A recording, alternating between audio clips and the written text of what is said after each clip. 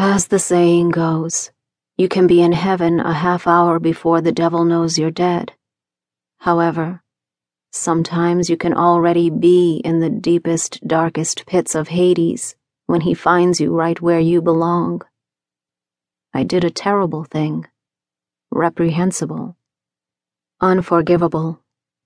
As I futilely attempt to continue my life, I fail. While drowning in a sea of all-consuming remorse, he has come looking for me. The devil has come to collect his due. The second time I saw him was a month ago.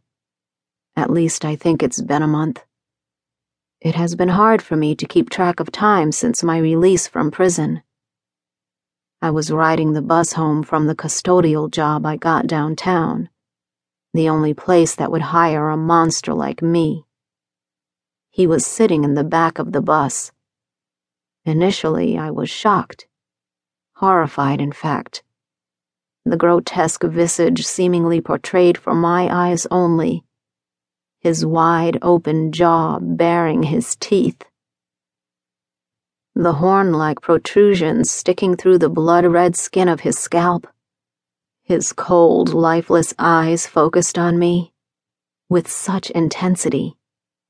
Purpose. I got off at the next stop and ran, hoping to bide my time. She began the session as she always does by inquiring if I could recall the events of that night. I told her no.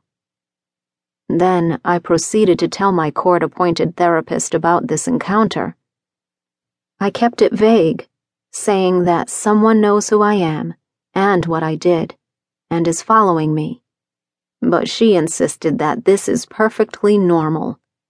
Seeing this person was just a manifestation of the guilt I felt. I was willing to buy this explanation, praying that this rationalization was truth.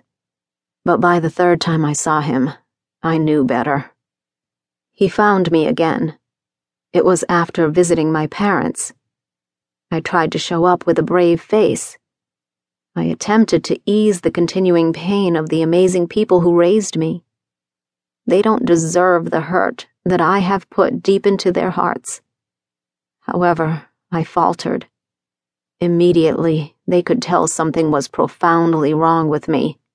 The tears began to flow.